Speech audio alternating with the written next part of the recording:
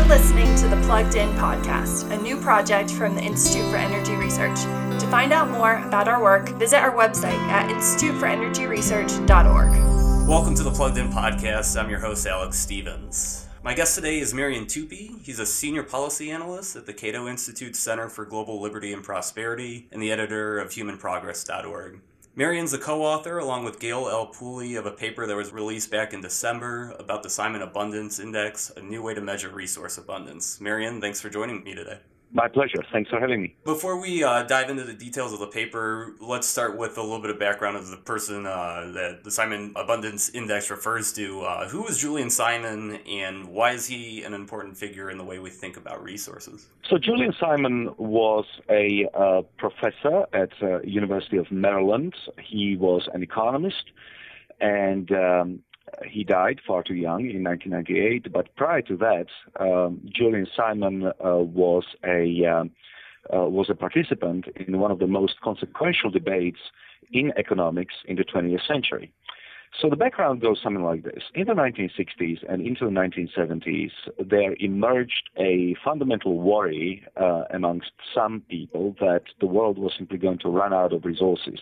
And that was brought about primarily by the increase in the price of oil and the crisis of 1974, 1978, and then 1979. But also back in the 1960s, a lot of people were worried that resources were gonna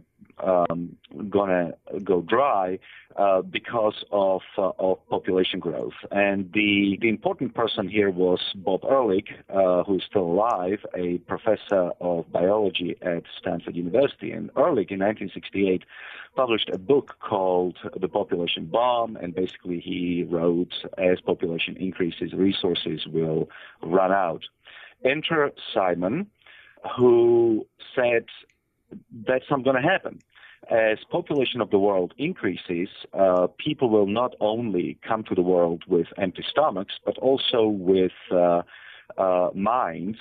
And those minds are going to pursue innovations and new ideas, and those innovations are going to increase productivity, and we are going to be able to get our hands on more resources or alternatively find replacement for current technologies, so that at the end of the day, resources are actually going to become more abundant rather than less abundant. And this debate between Ehrlich and Simon went to and fro throughout the 70s until in 1980, Simon asked Ehrlich to a wager whereby they would bet on whether prices of 5 commodities would increase over the next 10 years or decrease. And Ehrlich accepted this wager, and the wager came to fruition in 1990, and Ehrlich lost the wager because, in fact, resources have become more abundant rather than less. So the Simon Abundance Framework, which you guys developed, helps us think through that old dispute between Simon and Ehrlich, but it controls for a few other things like inflation and the growth in hourly wages in order to give us a better idea of how much more abundant our resources are relative to changes in population. Can you walk our audience through the methodology of that framework and lay out the different elements that go into it? Sure. So let's start with the Simon Ehrlich, the wager, the original one. The original one did something very simple, and that was to adjust the prices of resources by inflation. So Ehrlich picked 5 resources: zinc, tungsten, 3 more, I can't remember what they were. And all they looked at was whether the inflation-adjusted prices in 1990 were higher than in 1980. So I think that's pretty much understandable to a lay listener or viewer or reader. You cannot take nominal prices of anything because you have inflation going on. So you adjust prices by inflation and see if they are higher or lower, and that's what's called the real price of something, right? And Simon and Ehrlich discovered that real prices were lower in 1990 than in 1980. But when Gail and I looked at the wager, we thought it was problematic. And it was problematic because we felt that Simon was too generous to his critics.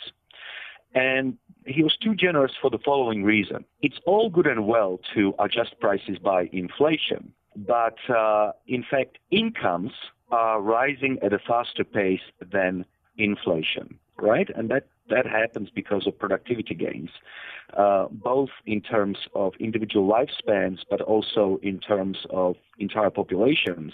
We become more productive over time because we become more knowledgeable, we get access to better technologies that help us to be more productive. And as a consequence, incomes tend to increase at a faster pace than inflation. And to make matters even more complex, people tend to work fewer and fewer hours, which is to say that today, in the West certainly, we work fewer hours than we used to 10, 20, 50 years ago. And so once you adjust incomes by the decline in number of hours worked, what you get is a real hourly income, which has increased by 80%. Okay? So let's put some numbers on this. Gail and I looked at resource prices between 1980 and 2017. During that time, nominal price of resources has risen by 63%, but the real price, adjusted for inflation, decreased by 36%. Over the same period of time, income per capita per hour increased by 80%, which means that the time price of resources declined by 65%. Now, what is a time price? Time price is basically just the real price of commodities, which is divided by real hourly income. So once you adjust prices of resources not just by inflation, but also by growing income, what you find is that resources have become 65% cheaper over the last 37 years or so. Then you guys expand that a little bit further to develop the price elasticity of population. Can you just talk about how then changes in population also give us a little bit of a different perspective on resource abundance? Sure. The price elasticity of population, elasticity in economics is basically just trying to figure out how does one variable respond to a change in another variable. So, for example, if you increase the price of Coca-Cola by 100%, are people going to buy more of it or less of it? So you have two variables. You have the price and you have the demand. And the reason why we thought this was a very interesting concept in economics to apply to this problem is because the problem can be summed up as follows. The fundamental difference between Ehrlich and Simon can be summed up as follows. If you increase population, do resources become more or less abundant, right? So what we did was to plug in the increase in global population over the last 37 years or so, and the world's population increased by 70%, and decrease in the time price of resources, which was a decline by 65%, okay? So the population of the world increased by, as I said, 70%, but time price of resources has declined by 65%. So what that is that price elasticity of population is minus 0.9, or to put in a language that a normal person can understand, for every one person born to the world, for every 1% increase in population in the world, there was a 0.9% decrease in the time price of resources. So almost a 1-for-1 offset, which suggests to us that Simon was actually correct. As population increases, prices of commodities decline. And that's what we call the price elasticity of population. This is a very counterintuitive sort of notion that more people would mean more abundance. Obviously, a lot of the work that you do at the Cato Institute and what we talk about here at IAR as well is that this progress is institutionally dependent, and there's markets and exchange play an important role in that. You want to just talk a little bit about that element of it? Yeah, so it is counterintuitive only insofar as you perceive, not you, but as somebody perceives a human being as a liability as opposed to an asset.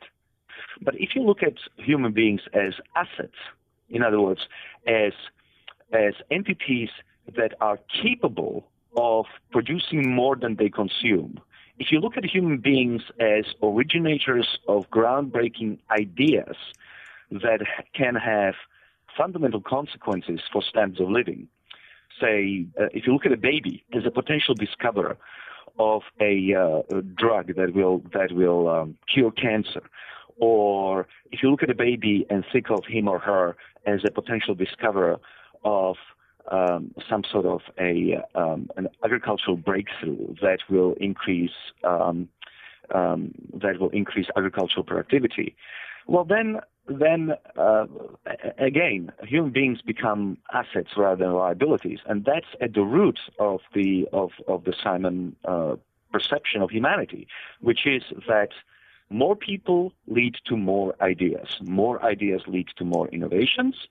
More innovations increase productivity, and increased productivity results in a higher standard of living. And in all those steps, I think that now we have enough evidence to say that Simon was in fact correct. The world is definitely a much more abundant place than it was in 1980. More and more intellectuals, more and more scholars, more and more articles in the newspapers admit that today, in spite of all the problems that we have still in the world, we'll live at the best time in human history. And indeed, I myself run a website called humanprogress.org, which tries to document the many ways in which the world is becoming a better place. So, these two projects, the Simon Project and the Human Progress Project, sort of, work together. They are part of the same. And Human Progress is a fantastic resource for people like myself who work in this area. You guys have a great collection of data and constantly have articles just beating the drum about the good news of what's gone on in our world over the past several decades. Thank you. And obviously Simon was the original optimist. I mean, he was the guy who was saying that things were getting better and were only going to get better at a time when the entire world was gloomy in the 1960s and 1970s. And, so we are standing on the shoulders of a giant, but I'm happy to say that we are no longer alone. I mean, there are people like Hans Rosling, unfortunately deceased now. We have people like Matt Ridley and Steven Pinker and Ron Bailey and many others who are talking about the same thing. So the idea now is we are going to produce a website called the Simon Project. It will be a part of the Human Progress enterprise. And we are going to have a conference every year on April 22nd, on Earth Day, to talk more about the Simon Insights. And we are going to be also launching every year on April 22nd. We will have a new installment in the Simon Abundance Index, which is another part of the paper that you and I were talking about, and every year we will calculate a new value for the Simon Abundance Index. And basically, the Simon Abundance Index just measures the change in abundance of resources over a period of time. It represents the ratio of the change in population over the change in time price. And what we have found is that between 1980 and 2017, the world has become 380% more abundant than it was. So we are looking forward to the second installment next year and to see whether, in fact, the world has become more or less abundant. We'll definitely be looking forward to those events, and obviously you guys continuing to put out this report. This material progress that you've talked about, how important is this for developing countries? Something that we talk a lot about in energy policy, even though a lot of our focus at IER is on what's going on here in the United States, but the availability of resources abroad is certainly important to poorer nations' ability to develop. Could you just talk a little bit about the implications of your guys' findings here for that? Developing countries were not a specific focus of the paper, but they are of great interest to Human Progress as a website and to our scholarship. And there is no doubt that global inequality is decreasing, which is to say that for the first time in 150 or 200 years, developing countries are catching up with developed countries. In fact, the developing world now produces something like 58% of the global GDP, and the gap in income, in education, in health outcomes, and so on and so forth, is decreasing between the West and the rest. So there is no doubt that developing countries have been the major beneficiaries of the period of globalization that started in 1980. And in our view, that's a good thing, because we sort of take a humanistic approach to things, and we look at the decrease in absolute poverty in Africa and increasing incomes in India and Bangladesh and China as a good thing, because we don't want billions of people to be stuck in poverty and misery.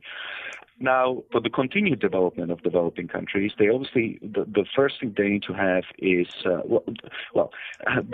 they need to embrace free trade and institutions that protect the rule of law and property rights. That's all and true.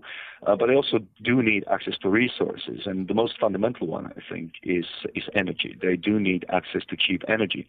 And part of the problem that we have in terms of discussion of global warming and the environmental questions is that it seems immoral to be asking developing countries to stop using fossil fuels when in fact fossil fuels are so cheap, and they've been at the root of the Western success story. They powered the Industrial Revolution, which took the West from poverty to abundance. And in my view, it would be quite wrong to insist that developing countries have now got to forego the blessings of cheap energy in order to retard their own economic growth. So in that sense, access to resources, in particular energy, is very important for developing countries. We're getting close to our time, but I want to bring this full circle and return to Julian Simon. He was able to foresee that a larger population would lead to greater resource abundance, which in turn would translate to greater living standards. But he also believed that the public would have a hard time recognizing this, and that most people would believe things are getting worse. Was he right about that? Well, yes, he in fact, he stated, and now I'm going to quote from the paper, Simon believed that, this is what he said, this is my long-run forecast in brief. The material conditions of life will continue to get better for most people in most countries most of the time, indefinitely. I also speculate, however, that many people will continue to think and say that the conditions of life are getting worse. And so perhaps a little cheekily, Gail and I have come up with what we call the Simon rule, which states that as population increases, the time price of most commodities will get cheaper for most people most of the time. Unfortunately, most people will assume the opposite. And in fact, if you look at public opinion polls, it is clear that a lot of people retain deep-seated pessimism about not just the state of the world, but also future of humanity. Significant proportion of people continue to believe that we are going to run out of resources. So in that sense, I'm afraid that we are going to struggle against sort of innate negativity of human beings forever. Part of it has to do with the way that our brains are structured, but part of it, I think, also has to do with the nature of our thinking about resources. Most people think about resources in the way that, say, engineers think about resources, which is to say, what is the total quantity of stuff that Earth has? But that's not the proper way to think about it, because we don't know how much stuff we have, and we cannot know how much stuff we have. That's because we should be thinking about resources as economists do in terms of prices. If prices go up, what tends to happen is that the profit-seeking motive kicks in, and we start developing substitutes. We start searching for new deposits. We start looking for different way of doing things. And so there is no real reason to think that we are ever going to run out of anything. If anything becomes too expensive, we are just going to come up with different way of doing things. When whale oil became too expensive, we started using something else, but we didn't run out of whales. In fact, whales are doing very well. Thank you very much. I don't want to be glib about it, but my main point is to say that it's very easy to think about human resources as though they were a fixed pie, but in fact, human resources are not a fixed pie. We can increase the size of the pie through human ingenuity. We are doing it, and as a result, we are living in a much more abundant world than we used to. It seems to shift the focus toward human creativity and entrepreneurship. Indeed. I think that's a very good way to put it. Our policies should shift from attempts to curtail population growth and from attempts to curtail consumption, and they should shift toward policies to increase human innovation.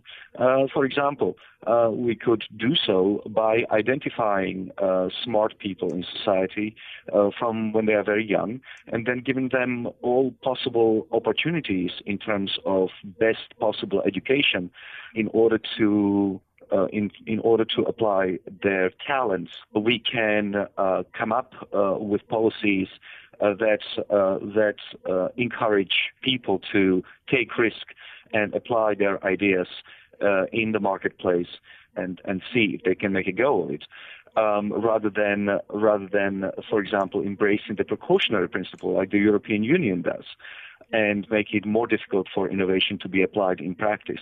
So there are some things that governments can do in order to make it easier for people to toy with ideas and see what works and what doesn't. And I think that's where our focus should lie. You can read the paper at the Cato Institute's website, and I encourage everybody to check out humanprogress.org. Marian, thank you for taking the time to speak with me today. My pleasure. Thank you very much for having me.